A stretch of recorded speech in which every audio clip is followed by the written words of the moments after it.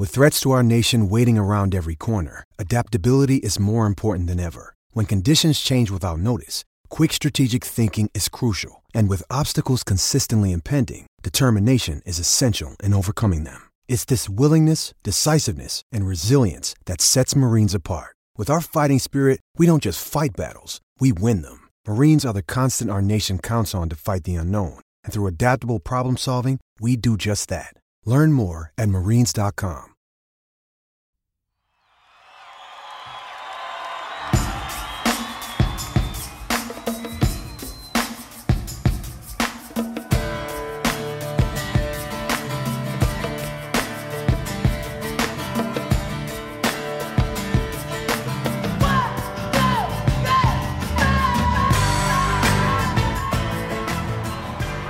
Hello and welcome to Undrafted, a Dynasty Game Theory podcast brought to you by The Undroppables. I am your host, Scott Belanger, a.k.a. Jax Falcone, on Twitter at Dino Game Theory. This is episode 24. You guys are going to have to keep track of this for me. I have no idea, but let's roll. And speaking of rolling, we've got a great episode this week with one of my favorite people on the planet. So I won't spoil the suspense too much, but, this is the first episode of, sort of the 2021-2022 season, on the heels of a Super Bowl where, of course, my guy Tom Brady comes out and is now the GOAT, the unquestioned GOAT. And it's pretty incredible. I mean, you hear the haters out there talking about how, the defense won it. He's, you have to get to the Super Bowl and then you have to, win as a team, lose as a team. But, this guy who has won, more Super Bowls than most great quarterbacks have even won games. It's incredible. He's doubled up any other quarterback in terms of playoff wins. He has now more career Super Bowl wins than any other franchise, including his 6 titles for the New England Patriots. Just an incredible deal. And to do that at 43 years old, first year on his new team is, really incredible and certainly won't ever be duplicated. As a matter of fact, I think if you scripted this and wanted to make a movie, they'd be like, come on, man, make it realistic. This is absolutely just incredible to see what he was able to do. So we may talk about that a little bit. And, my guest this week is certainly not an East Coaster, so he may have some fire to throw on my Celtics or my Patriots or any of that nonsense. So, but also wanted to give a shout out to all of y'all who are joining us kind of for the first time or maybe the first couple of times. There's, we get to keep track of these things and listenership is growing and man, that's flattering as hell, man. And I hope we're doing a great job. And honestly, if you have feedback, I really don't even care if it's negative. I actually prefer it that way. That way we know we can change, or hit me up on Twitter, man. I'm there. I'm an open book. Just drop me a note and say, hey, I would love to hear more of this or more of that, or tell me about this prospect, or, whatever. This particular show is going to be a lot of fun because, I'm going to talk about Dynasty Game Theory and some of the, we're going to actually talk about Dynasty startup draft strategy. And the person that I have on is the perfect person because I've seen him execute some amazing Dynasty startup drafts where he left with the best team and the most future assets, which is really unbelievable. So I've seen him do it. I know he knows what he's talking about. And I am bringing on no other than the co-founder and CEO of The Undroppables, a dear friend of mine, Nick Yu, who you can find at 101 Chalk. Y'all know him as Chalk. We all call him Chalk. He's Chalk. Chalk, what's up, man? Hey, what's up, Scott? Thanks for having me on. I'm delighted. Yeah, no, it's been a long time coming. Episode 24? Finally. So yeah, congratulations on a full season that you put in this past season, and looking forward to what you got in store in 2021, 2022. Yeah, absolutely. The growth is really fun and really cool. And, your vision is kind of what drew me to The Undroppables and is what's kind of kept me here and what's really been something that's drawn a lot of other people to our team as well. Which we're going to get to in a moment. But, I just wanted to let you kind of tell the people, kind of what your vision is for the Undroppables and why, why they should be paying attention and keep an eye on us for 2021, because it's really just the sort of the tip of the iceberg, if you will. Yeah. In a nutshell, I mean, I think the vision for the Undroppables is to disrupt, kind of what the industry has already kind of established. I think creating a platform for unique, passionate individuals who, maybe don't have a particular platform or a place to kind of showcase their work, their content, connect with other creators, and collaborate, and developing, you know, like again, just a platform for that, and then providing content, exclusive content, well thought out, well researched content, uh, for everybody. But it still kind of has that feel of, exclusivity. You're part of something that's unique and different. And, what we pride ourselves on so far is being able to do this just for the passion of it, to give back to the community that has, you know, made us or given us an enjoyable hobby, allowed us to grow and connect with each other.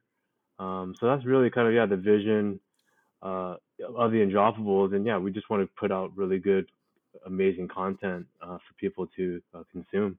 Yeah, absolutely. I mean, there's a ton of, paywalls, and, everybody's got their hand out looking for your money in every sort of way. And, whether it's, Patreons, and I don't have anything against it. I really don't. I actually don't have a single thing against it, but, it's not what we intended to do. We didn't want to go straight to, oh, I've got 100 followers. Let's see if I can get, let's see if I can get some money from these people. It was more like, let's actually build something that's really true and sustainable and really, tested.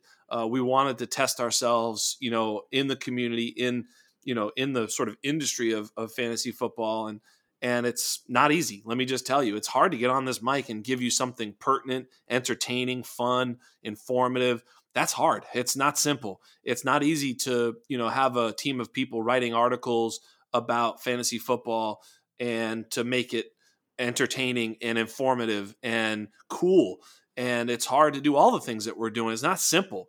But we want to get great at it so that we, if we become worth something, that it's worth something. We're not just trying to, get a quick buck or anything like that. That's not why we're in it. We're in it for the passion.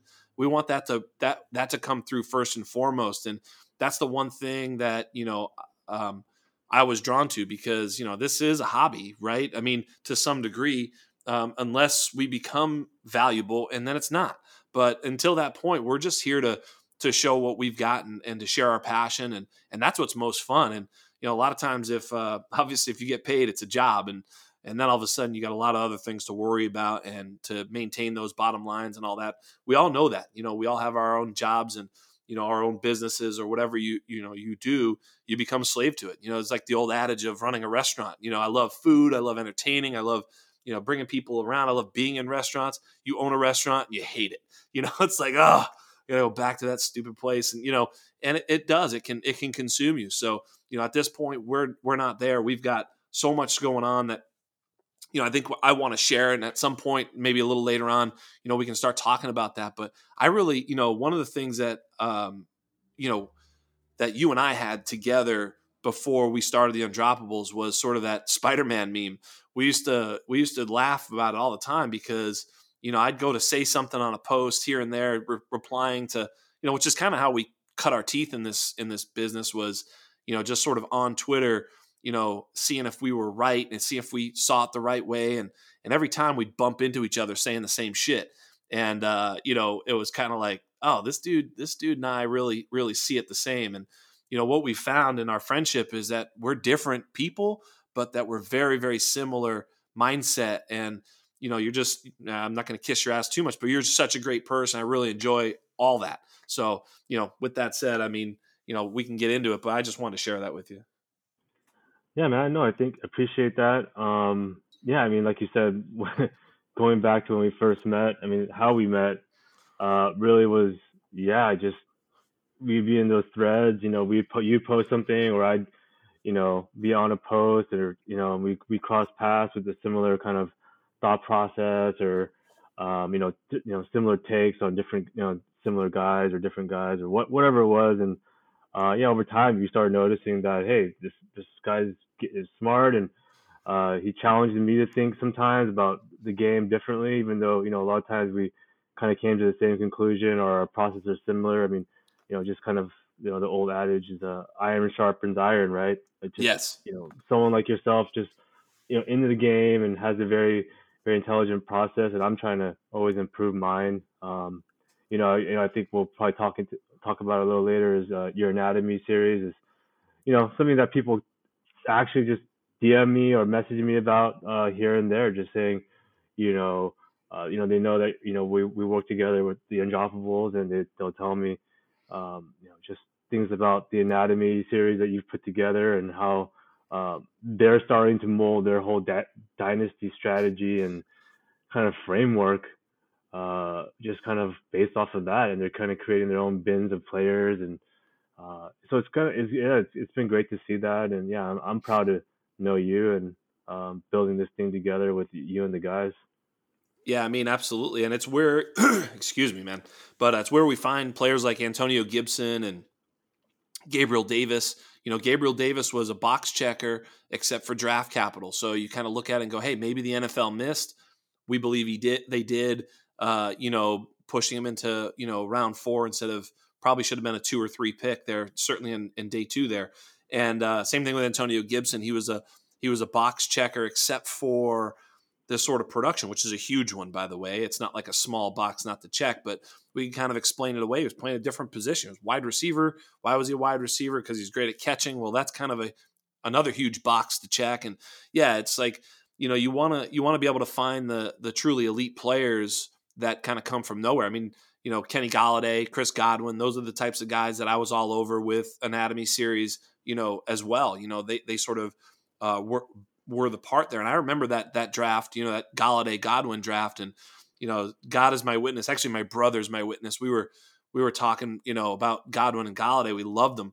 And, I think I've got some receipts too about Godwin. But besides the point, that was the John Ross sort of situation. I was like, I'm fading John Ross forever, too small, all those things, but he was a top 10 pick. And so sometimes we are smarter than the NFL. It's like, a lot of times people ask, you think you're smarter than, I don't necessarily think I'm smarter than them, but I sometimes can be. And certainly if you stick to a process, you can be.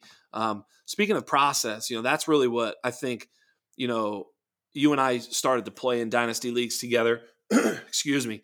Be clearing my throat a little bit tonight. Sorry about that. But we played in dynasty leagues together. And when we first started playing, we would be sniping each other and sort of following the same, pathway to victory, even though I don't think we ever really spoke about that sort of that strategy or that process in a startup. We never, I don't think, talked about it. We just sort of blindly implemented the same process. Of course, Spider-Man meme inserted here.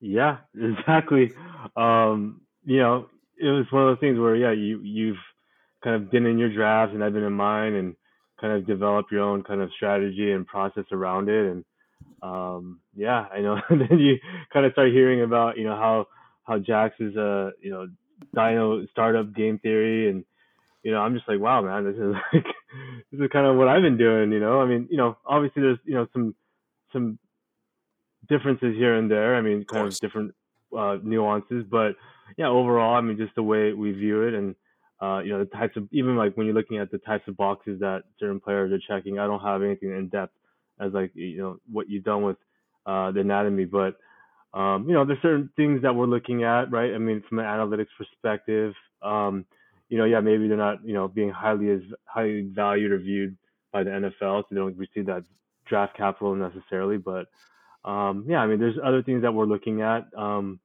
make that determination.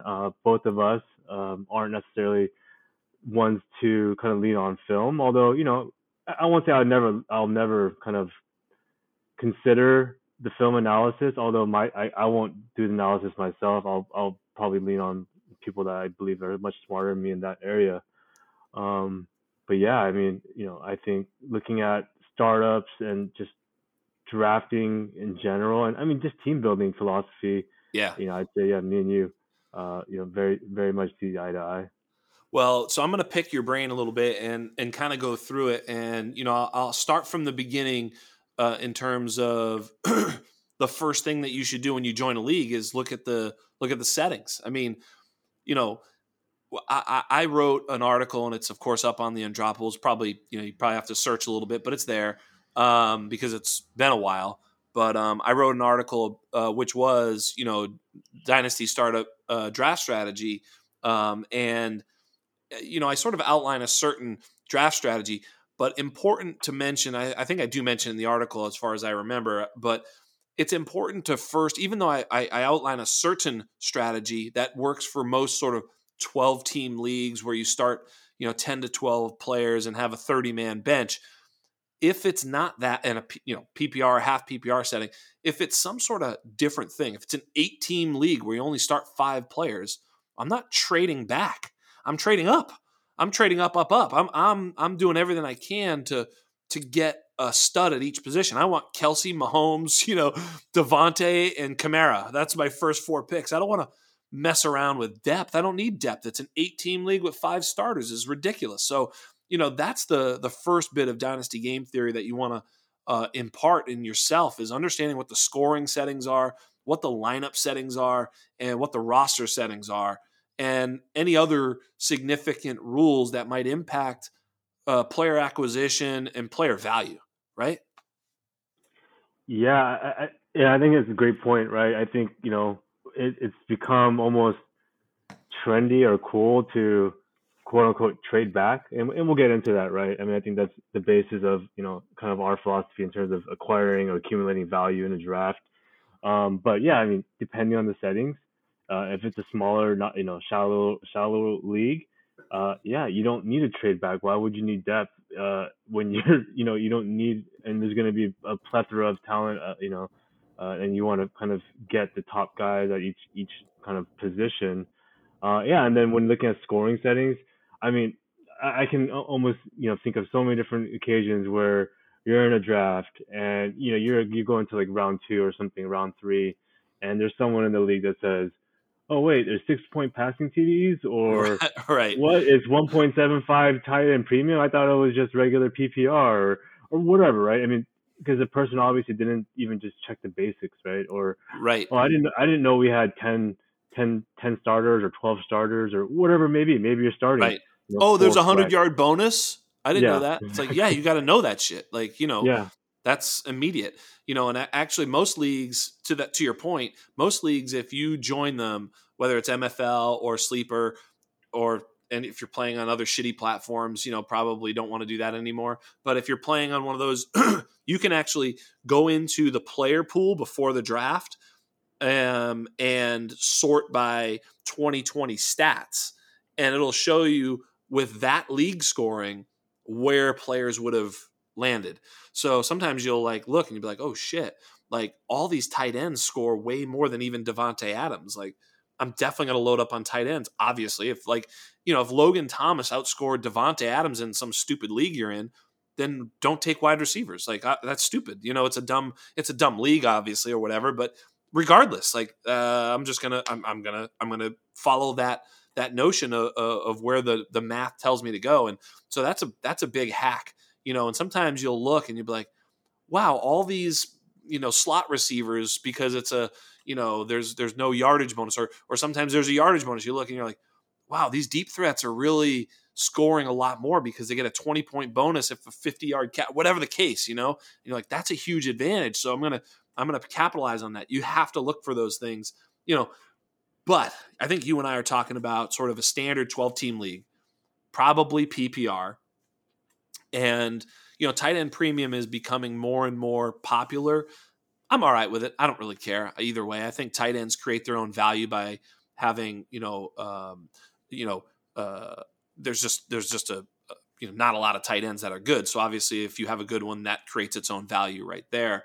And if the other people in the league don't see that, then just take advantage and make it your own advantage. But using that type of a league, probably starting between 10 and 12 players, 2 running backs, 3 wide receivers, a couple flexes, a super flex, a tight end, so forth and so on. That type of standard league with maybe 25 to 35, total roster spots, 12-team league. Then in those cases, which is very, sort of industry standard, whatever you want to call it, I have a very sort of specific strategy. And I think you do too, because I've seen you implement it to perfection in one league that I'm not even going to talk about. But, right. But yeah, I mean, you left the draft. I was like, wait, you have all those players? You're going to be good. Wait, why do you have 521 first? It's like, what the fuck is going on? Yeah, it was just outstanding. But ultimately, that's it. You want to trade back. You effectively want to trade back out of your first round pick. And honestly, you want to move back as few spots as possible and pick up as much capital as possible. I mean, that's as simple as it is. There's examples of those trades but we won't necessarily get into that because it does matter. Like, if you have the 1.01, you can probably trade from the 1.01 in a super flex league where Mahomes is there to the 1.02 and get a 21 first.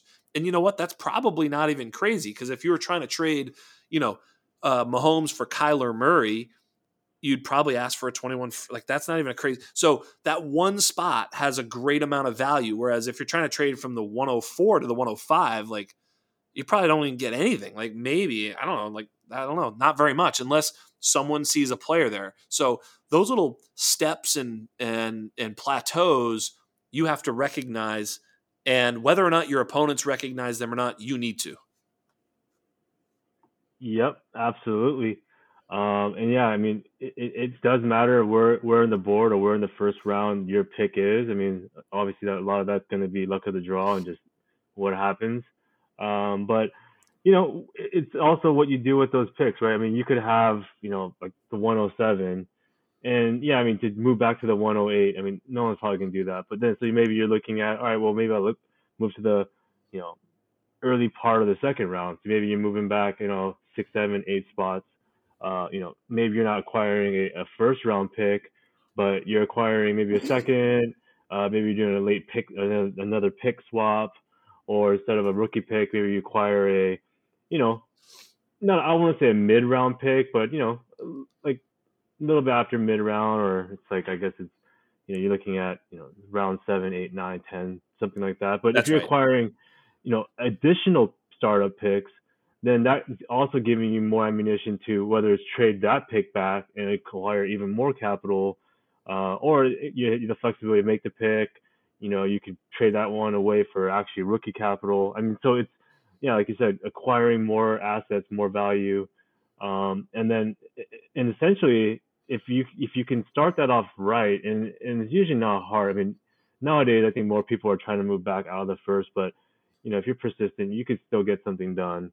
And then from there, it's snowball effect, right? You get one little piece that you've gained, and then you're more or less reinvesting that into the next move back. And I think in the recent startup that you're talking about, you just did that. You moved back and you took that pick, you moved that one back a little bit more and acquired some more picks.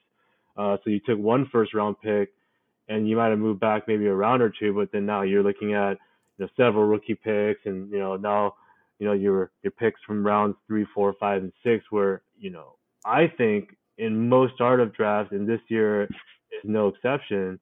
I mean, that's where all the if you can acquire a couple of picks in each of those rounds, I mean, you're so stoked.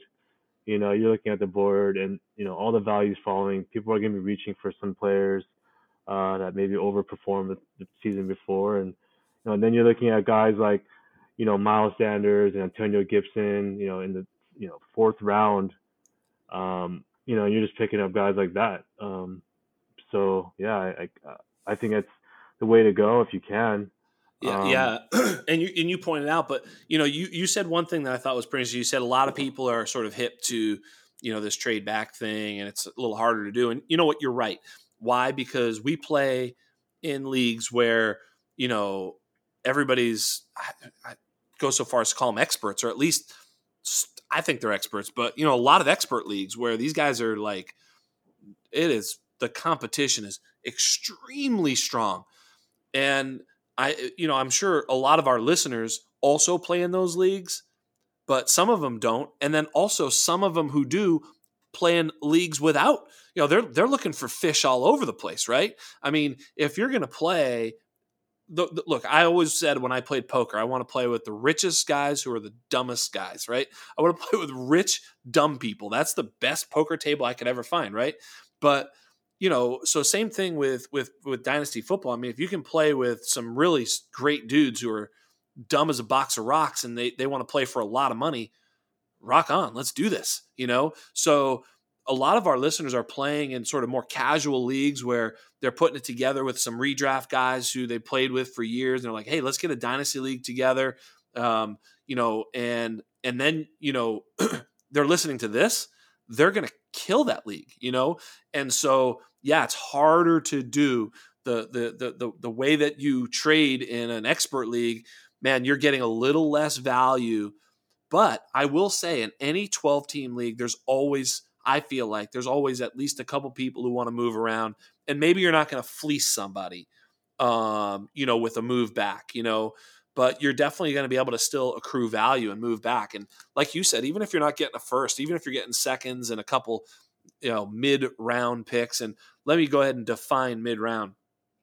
In the article, I'll lay this out.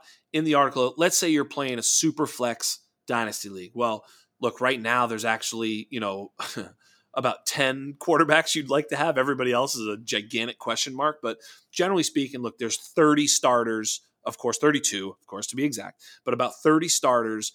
Let's just parse that down to about 20 to 25 starting quarterbacks that you'd like to have. Quarterback 1 and 2. Okay, great. So you have 20, let's just call it 25. With running backs, it's about the same number. There's 32 starting running backs. There's a couple of teams where there's not a starting running back that you'd even really want. I mean, it's a bit ugly there. And there's a couple of teams where there's more than one. All right, so let's just call that 30. Wide receivers certainly gets deeper than that. If you look at wide receivers, there's at least 60 because there's generally about 2 per team. Some have 3.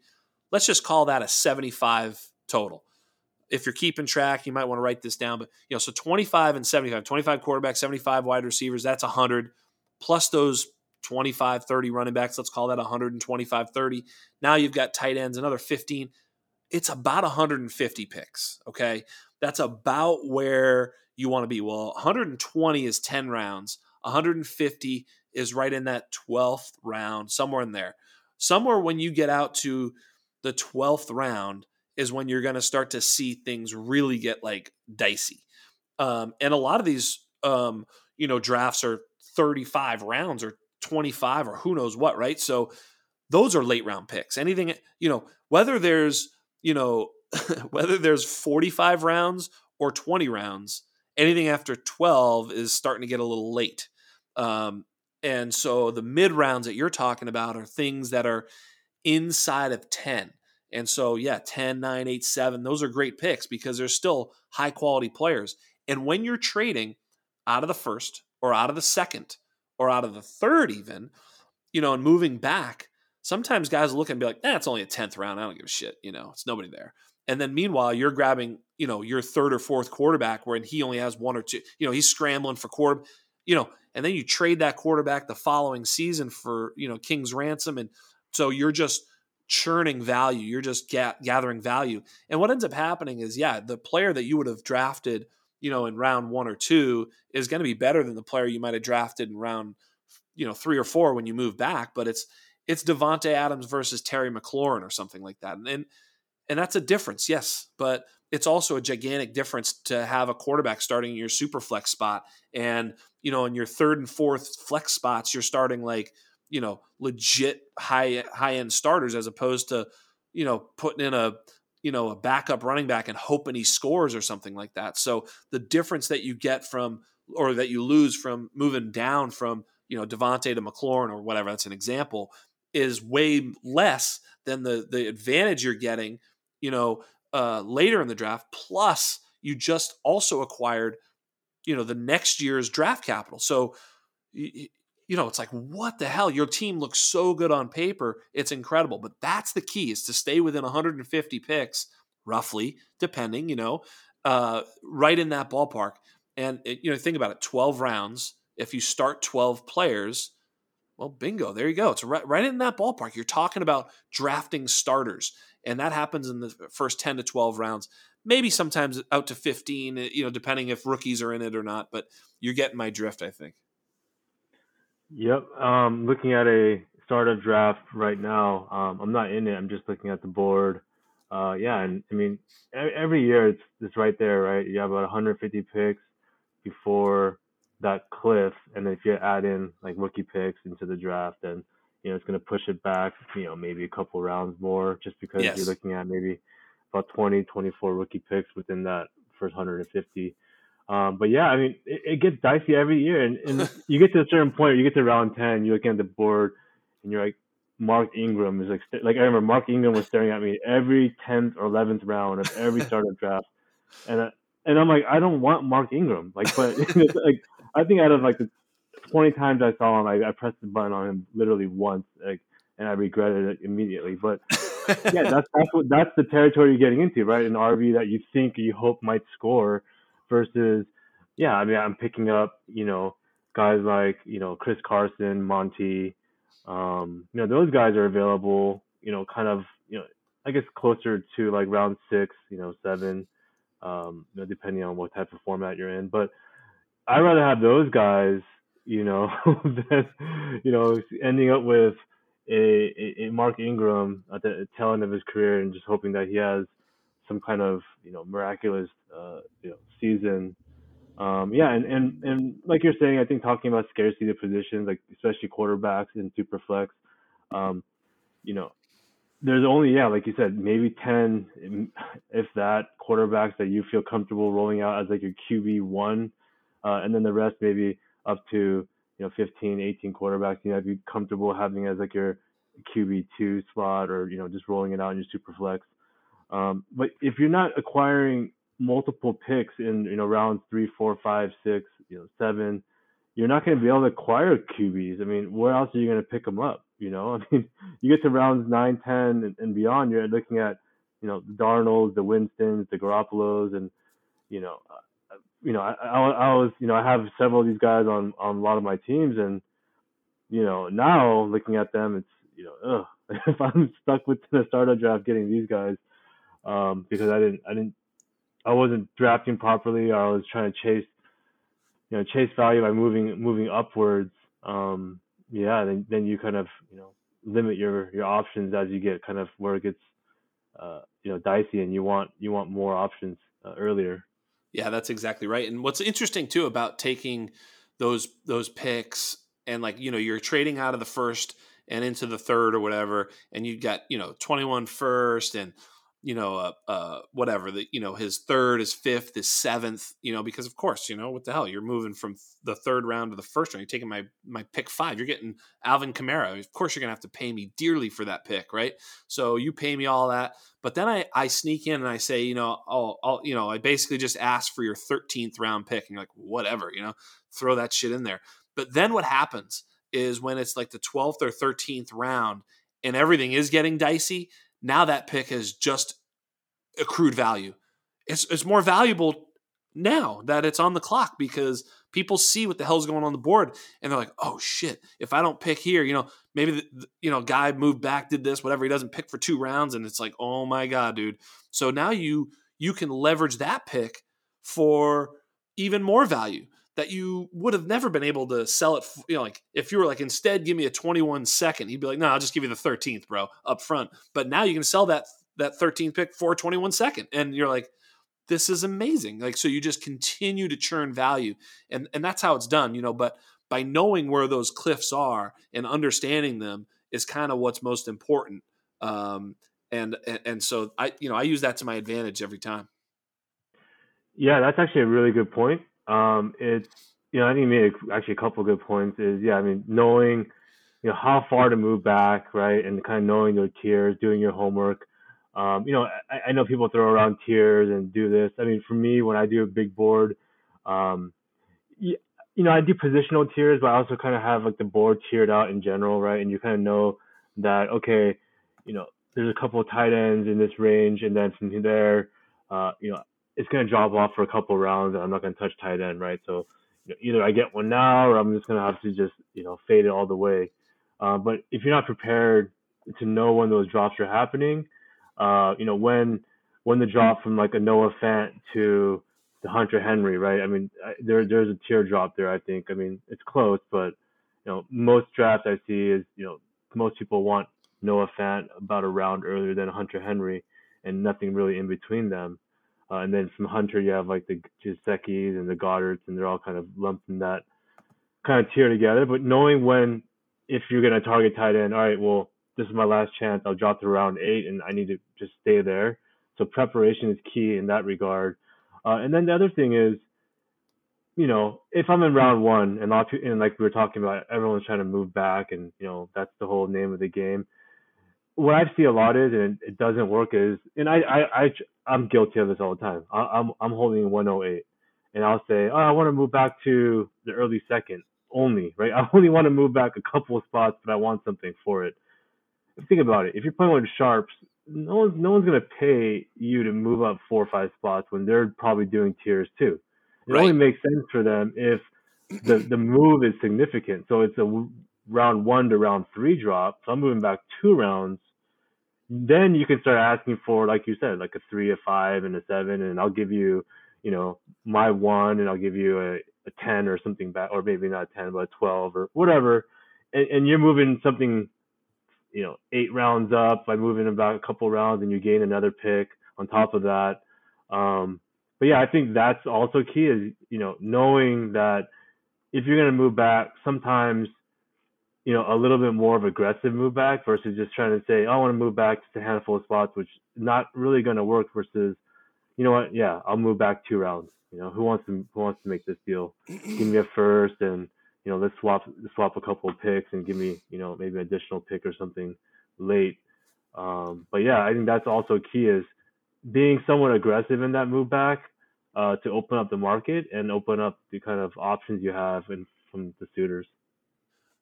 Yeah, absolutely. You make a great point in terms of moving back. And it's funny because like, I think of it too, like, some guys will want to leave a startup draft with a team that like almost like it's a redraft league, whereas I don't care at all about that, which brings me to sort of my next point, which is I'm drafting in a dynasty league for value rather than drafting in a dynasty league to complete my roster, right? And that's why I'm willing to trade away the pick that could be Alvin Kamara or Dalvin Cook in that first round, not because I don't want them on my team. I realize that having one of those players in general on your team makes your team more likely to win. I get that. I'm totally hip to that. So if you have to win year 1, I don't know, maybe trading back isn't the best move. I get that. Like I see that. Although I've done it a couple times, and like you've done it too, where you've traded back, done that whole thing, this whole strategy of, and I'm going to have Ryan McDowell on, in a couple weeks. I'm not exactly sure which week, but that's pretty exciting. Little name drop there. Love Ryan. He's the godfather, the man. But he sort of coined that productive struggle, which is, I think, pretty similar to what you and I are talking about. However, I don't necessarily need to struggle too much. Sometimes I think I'm gonna, and then I'm ended up in the Super Bowl in year 1. You're like, and then I still have these first round picks next year. So I guess what I'm getting at is, in a redraft league, you're drafting for fantasy points. That's it. That year, fantasy point. I'm trying to maximize the amount of fantasy points in my starting lineup. That's it. Whereas in a dynasty league, that's not it. That is not what I'm doing. I'm drafting for maximum future value. That's what I'm trying to do. I'm trying to pick the guy that's going to appreciate over time, that's going to be worth more in 6 minutes or 6 months or 6 years than he is today. And I'm looking to do that over and over again, so much so that my team is so much more valuable in terms of, coins. If I were to exchange them in, I have more value than any other team. And in doing so, I can then acquire, Dalvin Cook when my team is ready to go, which you saw me do in a league this year, where I spent, I think, 3 first-round picks for Alvin Kamara to make a Super Bowl run. Well, that obviously was a pretty good idea. The dude scored 6 touchdowns in whatever week it was. That's the guy you want to go for to buoy a stretch run. But you don't want to do, he doesn't do you any good if you're 7-9 or whatever, 500 record, not making the playoffs and not winning shit and drafting, in the middle. I mean, it just doesn't do any good for you. You don't want to, be going for it or, gaining value until you are ready to win that thing. I hope that made sense. Yeah, it does, and it did, and it reminds me of a conversation you actually had with our buddy Mike Liu on your podcast, several episodes ago, talking about contending and non-contending, and what to do with teams that are in kind of outside that, maybe that top 5 or top 6 teams, mid-season.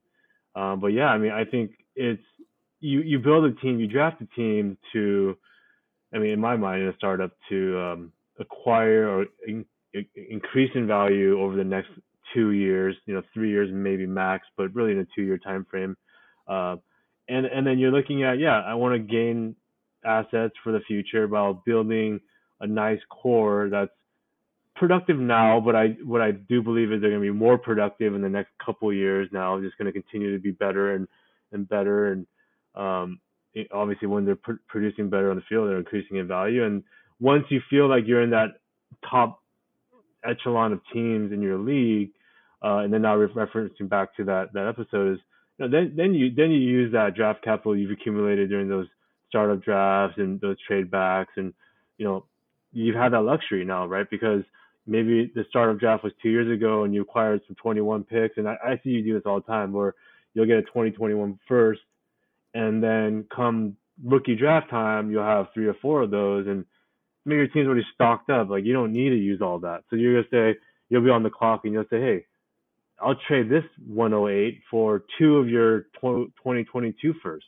And the guy's right salivating at the mouth because he just wants to make a pick. He wants to pick Devontae Smith right now at 108 or whatever it is, and he's just like, oh, I'll do it. And you're like, okay, and whatever it is, maybe the next season is not as highly prized as this year. So the guy's like, oh, I'll just sell those off now and worry about it later. And you're like, okay, fine. So now you have 2 dart throws, and you just doubled up whatever you had there, and then come next year, now you can make a pick, you can trade that, you can actually take those 2 picks now, add one more on top and go get a Dalvin Cook. So yeah, I mean, I think that's exactly what we're talking about, is you have flexibility, and then when you feel like you're ready to really make a run at it, you just dip in there and you're like, well, shoot, I have, literally, and this is not even exaggerating, you have 8-9 picks in the rookie draft. You don't need 8-9 picks. I mean, your team's already, pretty stocked. Maybe it's not fully stacked to the brim where you're like gonna dominate, but yeah, you're pretty good. You don't need 9 rookie picks that year.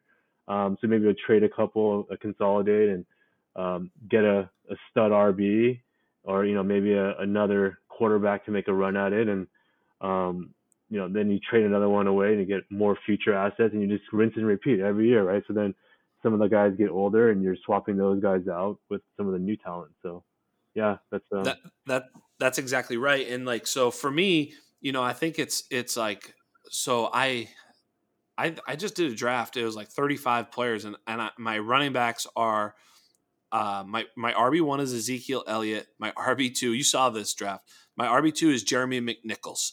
Like, I literally don't have any running back. Now I do have picks 4, 5, like 13 and 17 in the upcoming 21 draft, because those were also picks I could take. Now those are going to be either, Najee Harris, Etienne, or Javonte, or whatever. I'm Jamar Jefferson, maybe, who knows? I mean, I'm going to have a couple of opportunities to grab some running backs in the rookie draft, even before this season starts. I really wouldn't normally go into a season with Jeremy McNichols as my RB2, but the point I'm making here is I didn't take any, like, he literally is my second best running back on the roster, because it's a super deep league.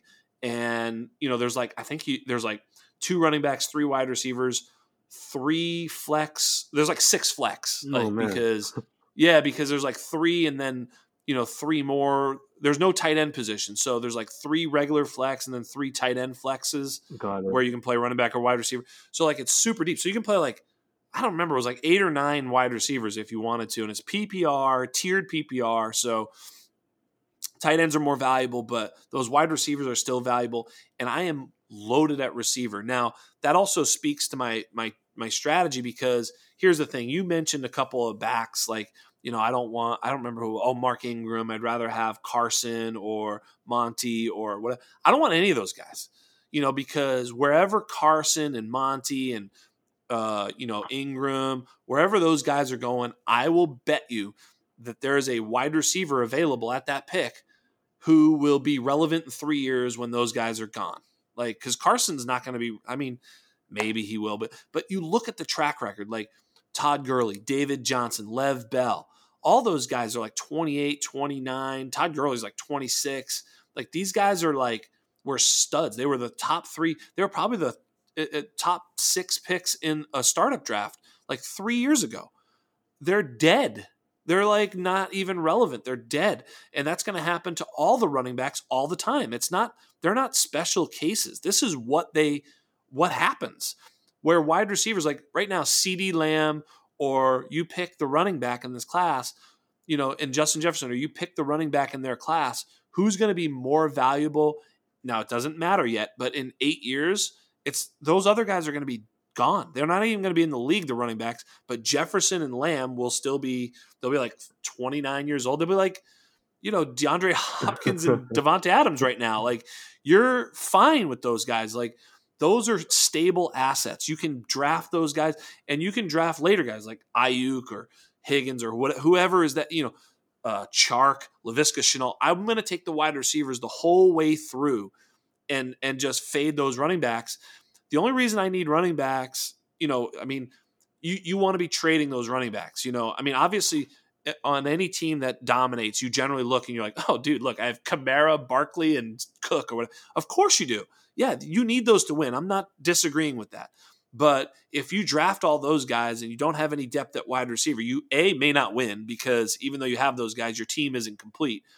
But your team is going to be probably shit in like 3 years, unless you properly trade them. But I would always just rather load that up with wide receivers, things that are going to be worthwhile for a long period of time, and then just try and nab running backs in the draft, or trade, rookie picks for stud backs, So for me, it's that simple. Like, when my team is like knocking on the door, I'll make a purchase, and I'll purchase a running back. Yeah. But I don't want those running backs sitting on my roster, because they're just like Todd Gurley and David Johnson and Lev Bell, all these here today, gone tomorrow. And one of the reasons that they're volatile is, yes, the position is more demanding physically, whereas you can kind of, maybe get by with a little guile as a wide receiver, where you're certainly ain't getting by with that as a running back. You need some pop, some juice as a running back. But one other thing that I say all the time, I think I've said it on this pod a few times, if not once, is, okay, CeeDee Lamb went to Dallas. Amari Cooper was still a stud. Justin Jefferson went to Minnesota. Thielen had a great year, and Jefferson was a legend. There's room for more than one receiver. But in running backs, Kerryon Johnson was murdered by DeAndre Swift. He was. Now, if those were wide receivers, you'd be like, oh, yeah, the Kerryon and Swift, they're both good. But they're not. I mean, they are, but it doesn't matter how good Kerryon is or isn't. If he doesn't play, he can't score points. And that's what happens to running backs. They get eviscerated by younger, better talent, and then they're gone. But wide receivers can hold on. Marvin Jones, think about how valuable Marvin Jones has been. He's played with Kenny Golladay, and really, if he was a running back, he would have had a 2-year career. Yeah, it's so true.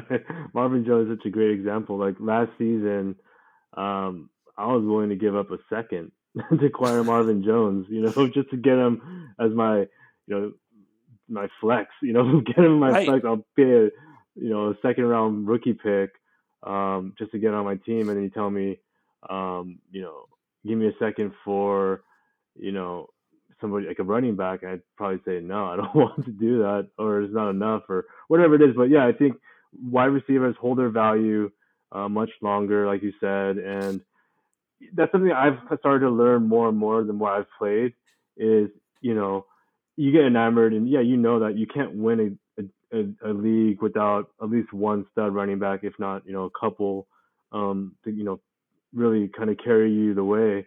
Um, but yeah, it's a fickle window, and if you're not ready to roll, what's the point of having a Christian McCaffrey or Saquon Barkley, and it's going to take you, at least a couple of seasons to get up and running, and maybe start looking at making a run. When you can just move those guys now, get more assets that you can actually grow with, and then when you're ready to rock, then you have that additional assets to go and reacquire the new hot item, right? I mean, a couple of years ago it was, you know, Barkley, and now you can everybody wants Jonathan Taylor, right? In a couple of years, it's gonna be the next guy. Um, so yeah, I mean, I think you're absolutely right in terms of how you want to construct your roster. I mean, for me personally, looking at the way the QB landscape has been going, and I've always been a big proponent of QB, especially the way format I play is like 6 point touchdown, passing touchdowns. Um, you know, I like having a really good QB versus a really good running back, right? I'll build around a QB, get some good receivers. Give me a T Higgins, give me Ayuk, and those are the kind of guys I'm building around now. Are the receivers like Higgins and Ayuk, guys like that. Cortland Sutton's another guy that I like a lot. Yeah, I'm with you on Sutton too. I mean, I thought he was ready to break out, and we'll see if Denver gets a quarterback to throw it to him. But yeah, those are my 2 cents, man. And it's not the only way. I wouldn't go out here and say, hey, look, this is the only way to build a team, because it's 100% not. That I will also tell you, because I've played with guys who play it the complete opposite, and they're not wrong. They're literally not wrong. It's just, if you ask me how do I be consistently competitive for the longest period of time, which is kind of what Dynasty is.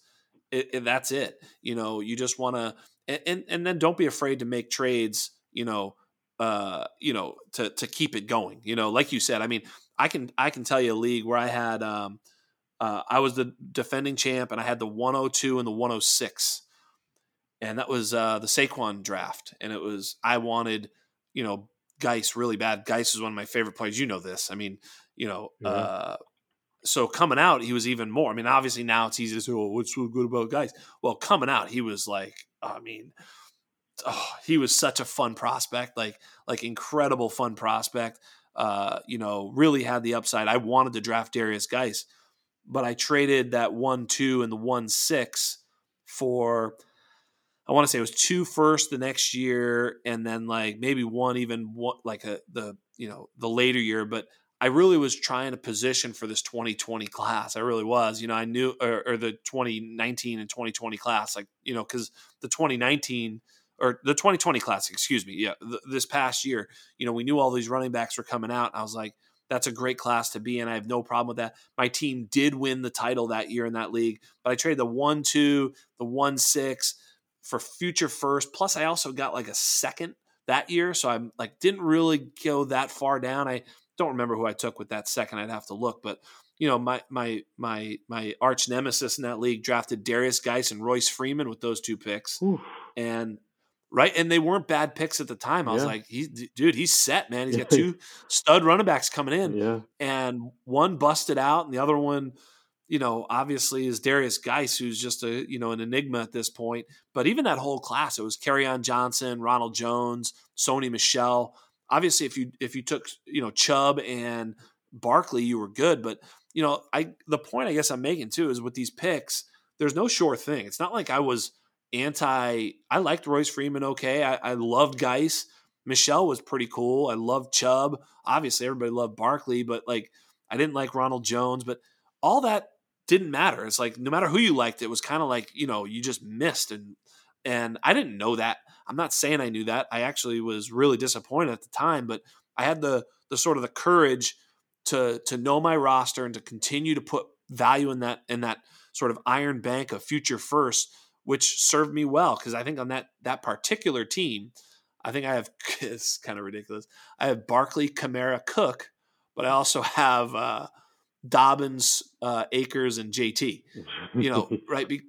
Because I kept pushing and pushing forward, and then all of a sudden I had these 3 firsts in this awesome draft, and I was like, click, click, click. It was just like, boom. I think it's Akers, Dobbins, and JT. It's just like, holy smokes. So, it took the patience to get there, and sometimes that's where it's just value.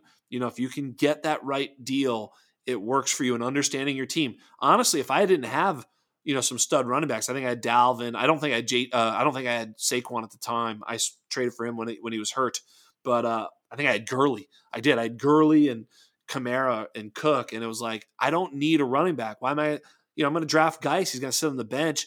I might as well make that type of trade. And these are the types of things that you have to be ready to do based off of what your roster looks like.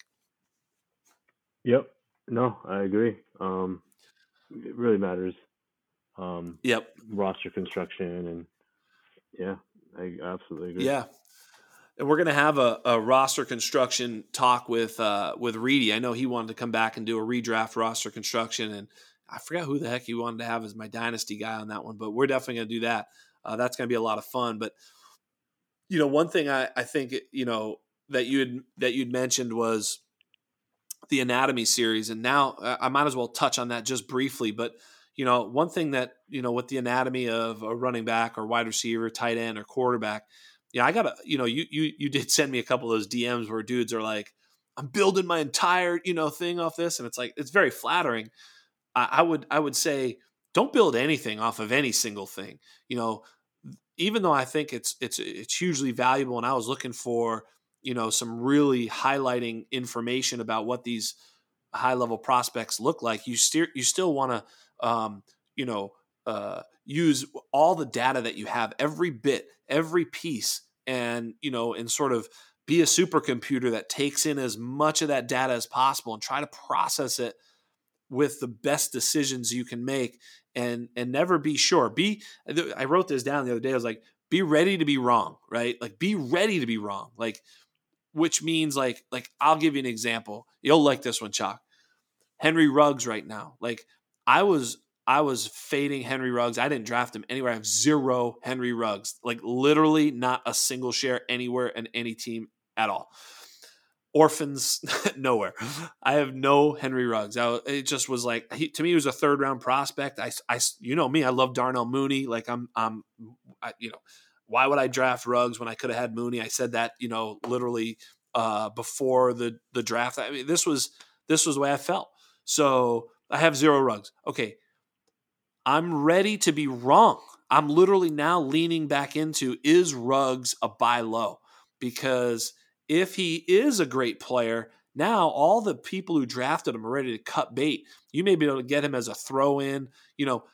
I will lean back into that uncertainty because I don't know that he's not good. I just bet he wasn't good. I don't know. I don't know shit. And neither do you or anybody else or, anybody listening.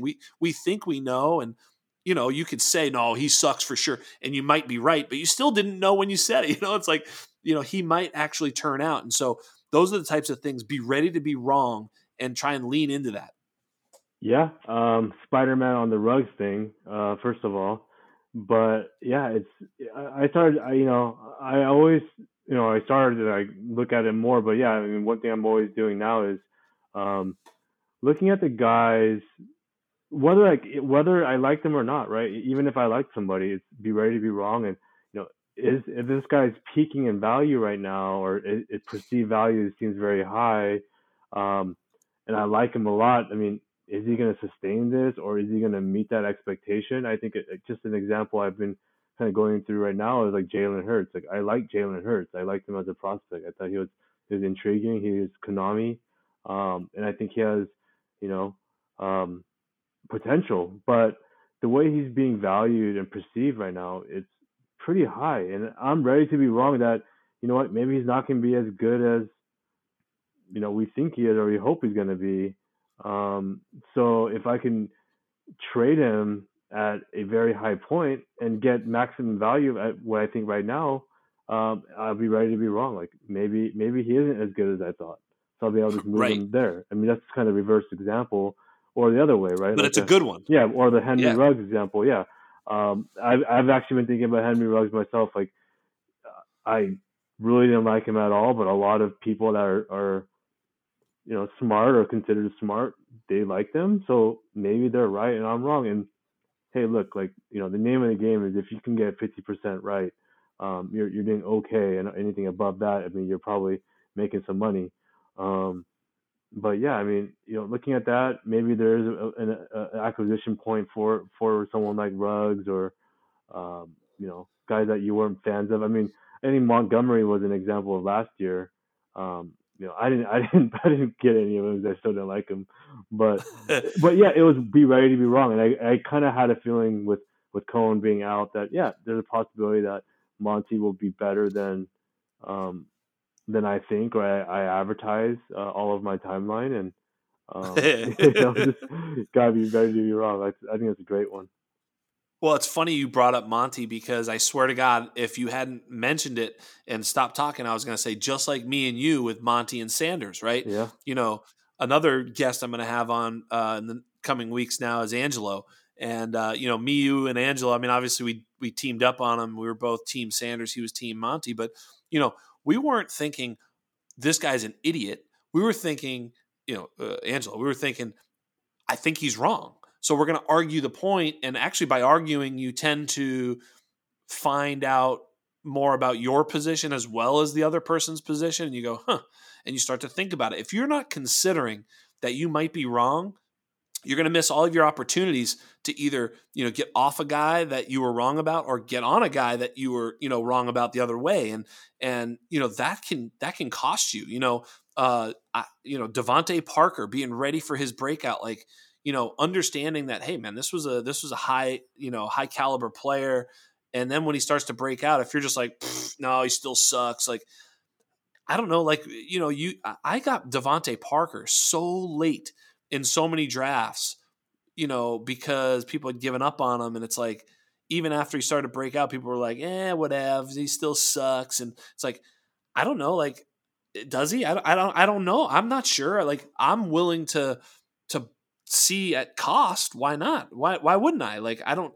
There's so many guys who will say things like, "Dude, that guy's burned me before," or what, or "No, not that guy, never again." It's like, well, I mean, why?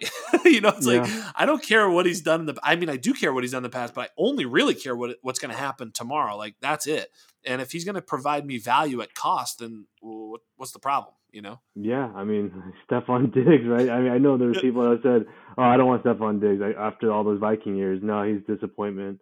He's going to Buffalo, and no way. And if you weren't ready, that the possibility that no, he actually might be really good in Buffalo, you missed it, and and he I was, missed it. Yep, yeah, I did. You were right. I was wrong. Like that was certainly something where I never thought Diggs was bad. Diggs was one of my favorite players. As a matter of fact, you go back to the Stephon Diggs, David Johnson draft. Those were my two favorite players in that draft because they were drafted outside the day one, day two, but they just looked like can't miss prospects. I love those two dudes, and I remember wanting the Patriots to draft both of them because they could have. I mean anybody Jeez. could have. They Yeah, the whole league passed on them too many times. So and so those were great plays, but you're right. I was wrong about that circumstance and all the rest of it, and if I could have acquired him, I would have, but I wasn't paying enough because I was wrong. And you're absolutely right. So I love that. Speaking of being wrong, we certainly weren't wrong when we brought on some new members. I got to give you the chance to tell the people I am so excited. One of my past guests, Chris Robin, who you guys might remember, Detroit Beastie. He's such a good dude. I mean, I actually hadn't talked to him. I'd only known him on Twitter before that interaction, and having him on the pod was like a breath of fresh air. I mean, he was so prepared. He was so like energetic and articulate, and like knowledgeable and fun and engaging and kind and generous. Like I was like, dude, this and the work he put in just to be on my show was like overwhelming. And he knew his DFS stuff. We did touch on his DFS work. He sort of admits what he doesn't know. Well, lo and behold, Chris Robin, the DFS master, Detroit Beastie, is on our team at the Undroppables. I am so thrilled. You know, there's some guys I've brought on and sort of influenced onto this team, and you know, he's right there at the top, man. I mean, I am so glad to be working with this guy, and maybe you can speak to him, and of course, introduce one other person that we brought in that's super exciting as well. Yeah, Beastie has been a great addition. I'm so excited to have him join us in covering the DFS side of things. Yeah, he came highly recommended by yourself, among some others. And when Term and I spoke with them, I mean, this guy came in suit and tie to the Zoom interview just to really make a really good impression on us. And really excited about Chris. Also, really excited about adding um, IDP Flea, the Fleester. He'll be covering IDP for us. Adding a whole new wrinkle to what we've been doing and expanding our scope and formats that we cover. So Flea is another great addition. So I'm really excited about Flea, and just a couple other shout outs. Michael Duncan, he's actually joined us, actually producer for your podcast now. So yeah, a shout out to Michael and Don Mega, who is now Yeah. producing some of our video content, our hype videos, and really building out our YouTube with Tommy. So yeah, I mean, real big shout out to all those guys adding to our team, and I feel like we have a full squad now. The all 22, and I feel like this year, we're really primed for a great run. Yeah, man, you said it. I mean, you know, I was talking some shit about Michael because he's like, when we talked to him, he was like, yeah, I'll just do your pod, and that's it. I don't want to do too much more, and almost as he gave me the impression he didn't know as much, and just kind of played it coy and cool. And then the dude is like, I mean, he is legit. I'm gonna have him on the show very soon. I mean, like he's very good at this stuff. He knows his stuff. He's great on Twitter. He's great in the group chats. Really, has a lot to offer. Don Mega is amazing. Like I had interacted with him. I didn't know he was this skilled in terms of what he can provide for us on the YouTube channel, which is kind of coming together now. We really needed help there because if you have me do it, it's basically just no, I'm joking. We're in trouble if I'm in charge of that shit. But Tommy obviously now with him really has the help he needs, and it's just unbelievable. So to have the YouTube page kind of taken off with some like legit information there, and also just fun stuff. Like it's fun as hell, with that page, what's going on, and and we're gonna go from there, right? So we're gonna expand, past that. So yeah, I couldn't be more excited. Michael's fantastic. IDP, obviously just having some IDP content, we're not going to say that we're the leader in IDP because we, brought on one person, but we're going to go there. I mean, what's interesting about that too, is that actually Detroit Beasties, another IDP guy. So, having those two guys sort of work together, sort of two new guys coming on, and yeah, it's just amazing. So we are growing, and these guys are like legit, high quality people who are going to bring content. So, if you're, whatever you're looking for, whether it's IDP, DFS, I even just tweeted today about DFS hockey. Beastie is a hell of a DFS hockey player and has content on that. So if you're jonesing for winning some money here, just follow at Detroit Beastie and over at the Undroppables and start making some money on hockey. You don't even need to know anything about hockey. Just do whatever the hell he says, and you'll make money. Yeah, I mean, that's what he was telling us. I mean, he has nice formula down after all the years he's put in. I mean, I think he's put in almost a decade into DFS. Yeah, so I'm excited to make Yeah. some money with BSP myself, man.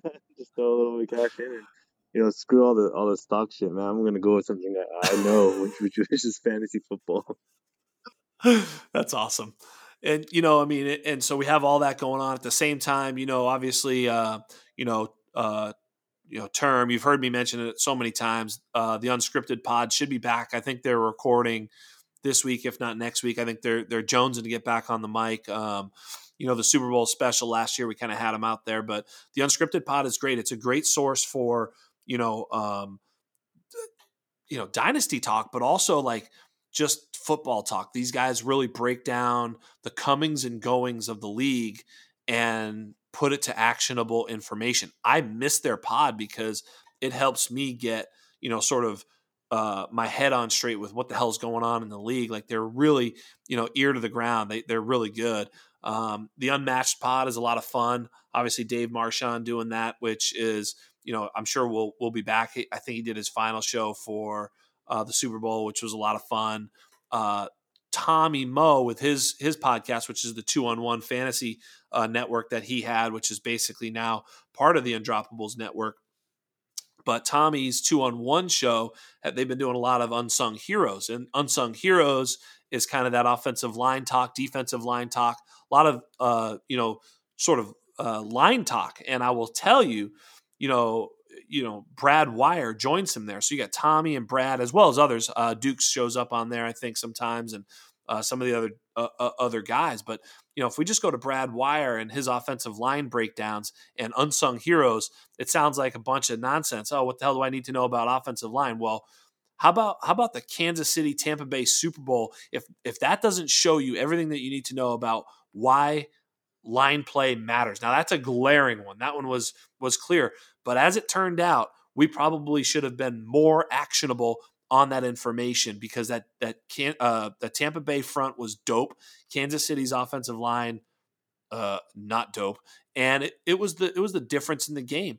And so when you talk about why we have offensive line rankings, why we invest so much of our time and energy talking about it and bringing it to the forefront, it's because it matters. It doesn't, you're not going to draft a tackle in your dynasty draft, and you're probably not going to change who you draft based on offensive line, maybe a little, but week to week, matchups, all these things, that's where you win on the margins. And having dudes who know what the hell they're talking about, like Brad Wire, Tommy, etc., it really is going to help you become a better player. And that's all found at one spot right here at the Undroppables. And, that speaking of that Kansas City Tampa,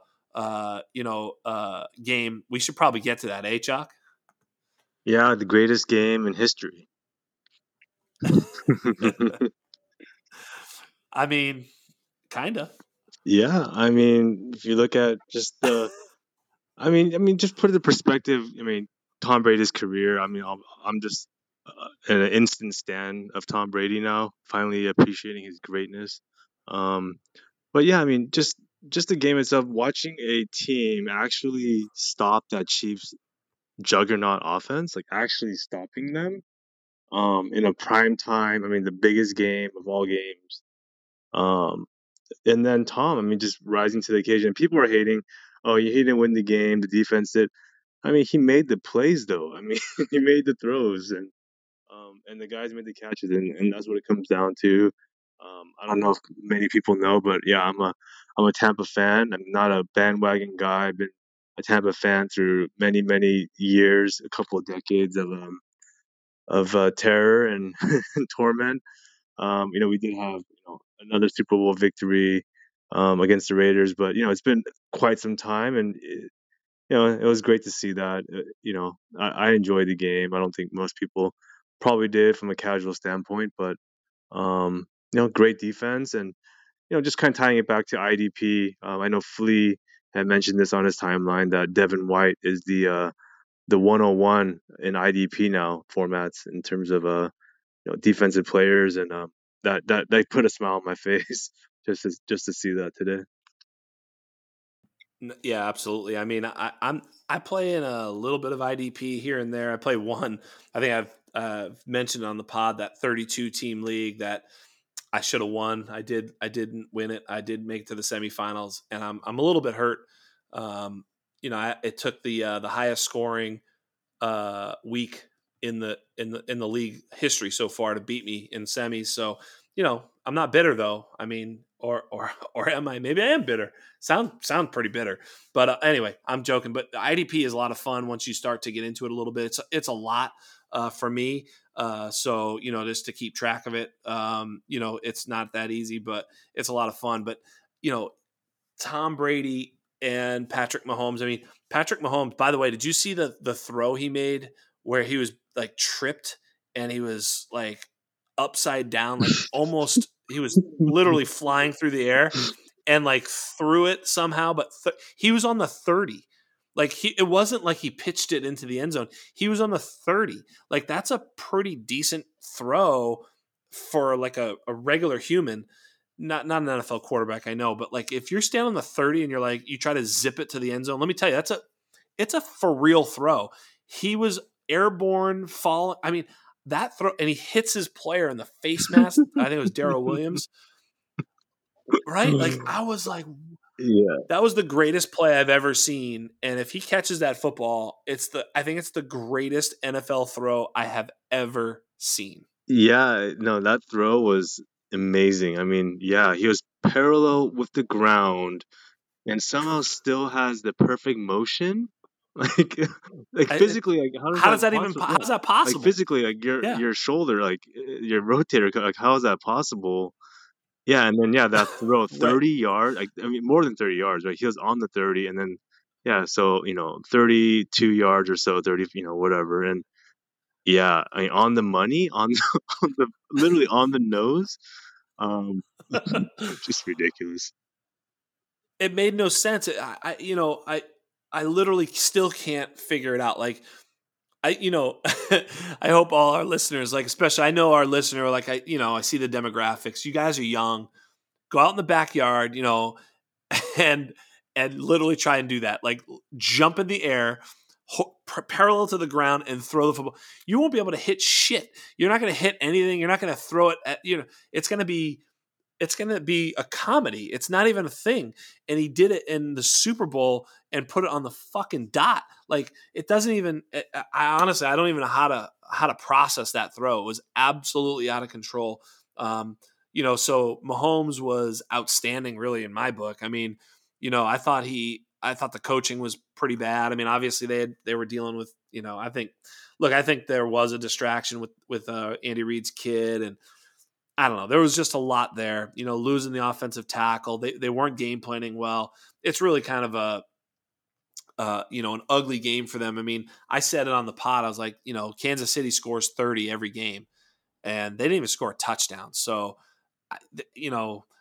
you can say what you will about like Tampa's D. They played outstanding. I said that on the pod too. I said it's very possible that the Tampa defense is the unit that wins the game in this game.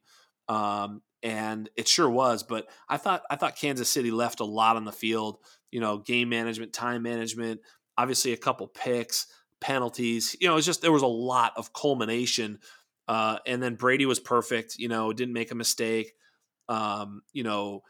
Basically was perfect. He was 21 of 29, I think, but just did everything he needed to do to win the game. Most of his stuff came in the first half. So once they were up in the second half, Brady wasn't going to be chucking it all over the place, but he was dynamite in the first half when they got their, I think it was 21-3 or whatever, 21-6 lead. So 21-6. So, I mean, at the end of the day, he was that good and they deserved to win. It was a lot of fun being a Pats fan to watch, Tom at 43 go hoist that trophy with Gronk and that team's kind of cool. I mean, Mike Evans, Godwin, Antonio Brown won a Super Bowl. Like this is just some crazy shit was happening there. Yeah, no, it was I mean, for somewhat of an uneventful game, it was some crazy stuff happened. The Mahomes play and just I mean, and then seeing playoff Lenny come alive. I mean, it's so awesome to see Lenny and some of the nuanced parts of the game. The defense, the offensive line, Kansas City offensive line, like you mentioned. Yeah, I mean, Brady had a perfect game, but he had that interception that got called back. He kind of lucked out on that one.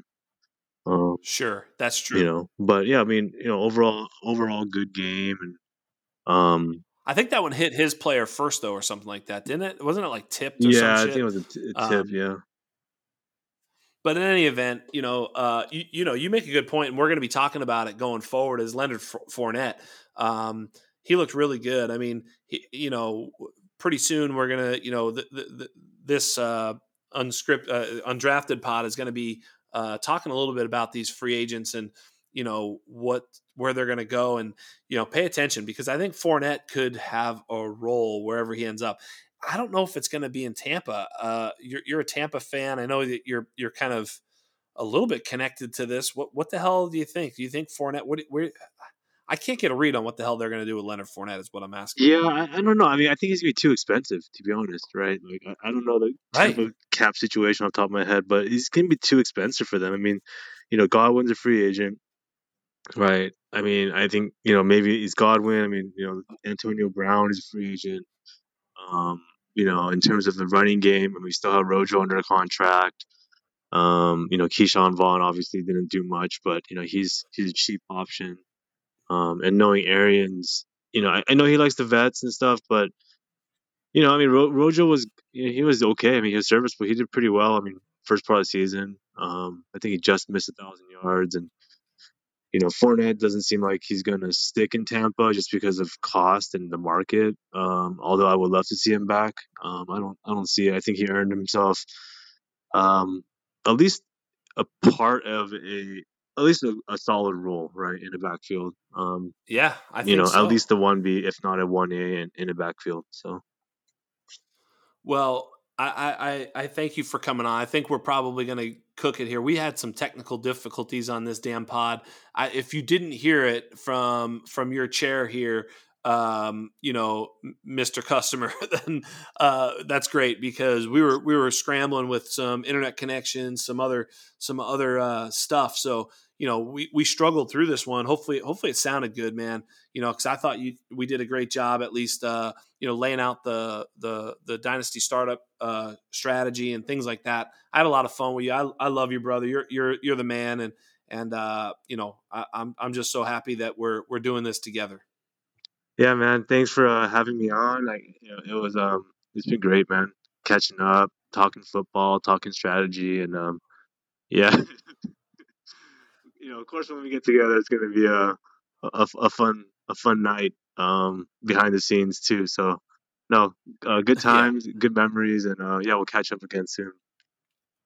Absolutely. So I gotta say, on behalf of everybody here at the Undroppables, on behalf of Nick, Chalk, you can find him at 101 Chalk. Obviously just follow us all at the Undroppables, but on behalf of everybody at the Undroppables, on behalf of Michael and everybody, Mathic, we've got some exciting stuff coming next week too. Mathic and Michael are going to be doing some player interviews. We got some players we're going to be showcasing on the show. So that's really exciting. So look forward to that. But on behalf of all of us here at Undrafted and at the Undroppables, I'm out. Thank you so much. Later on.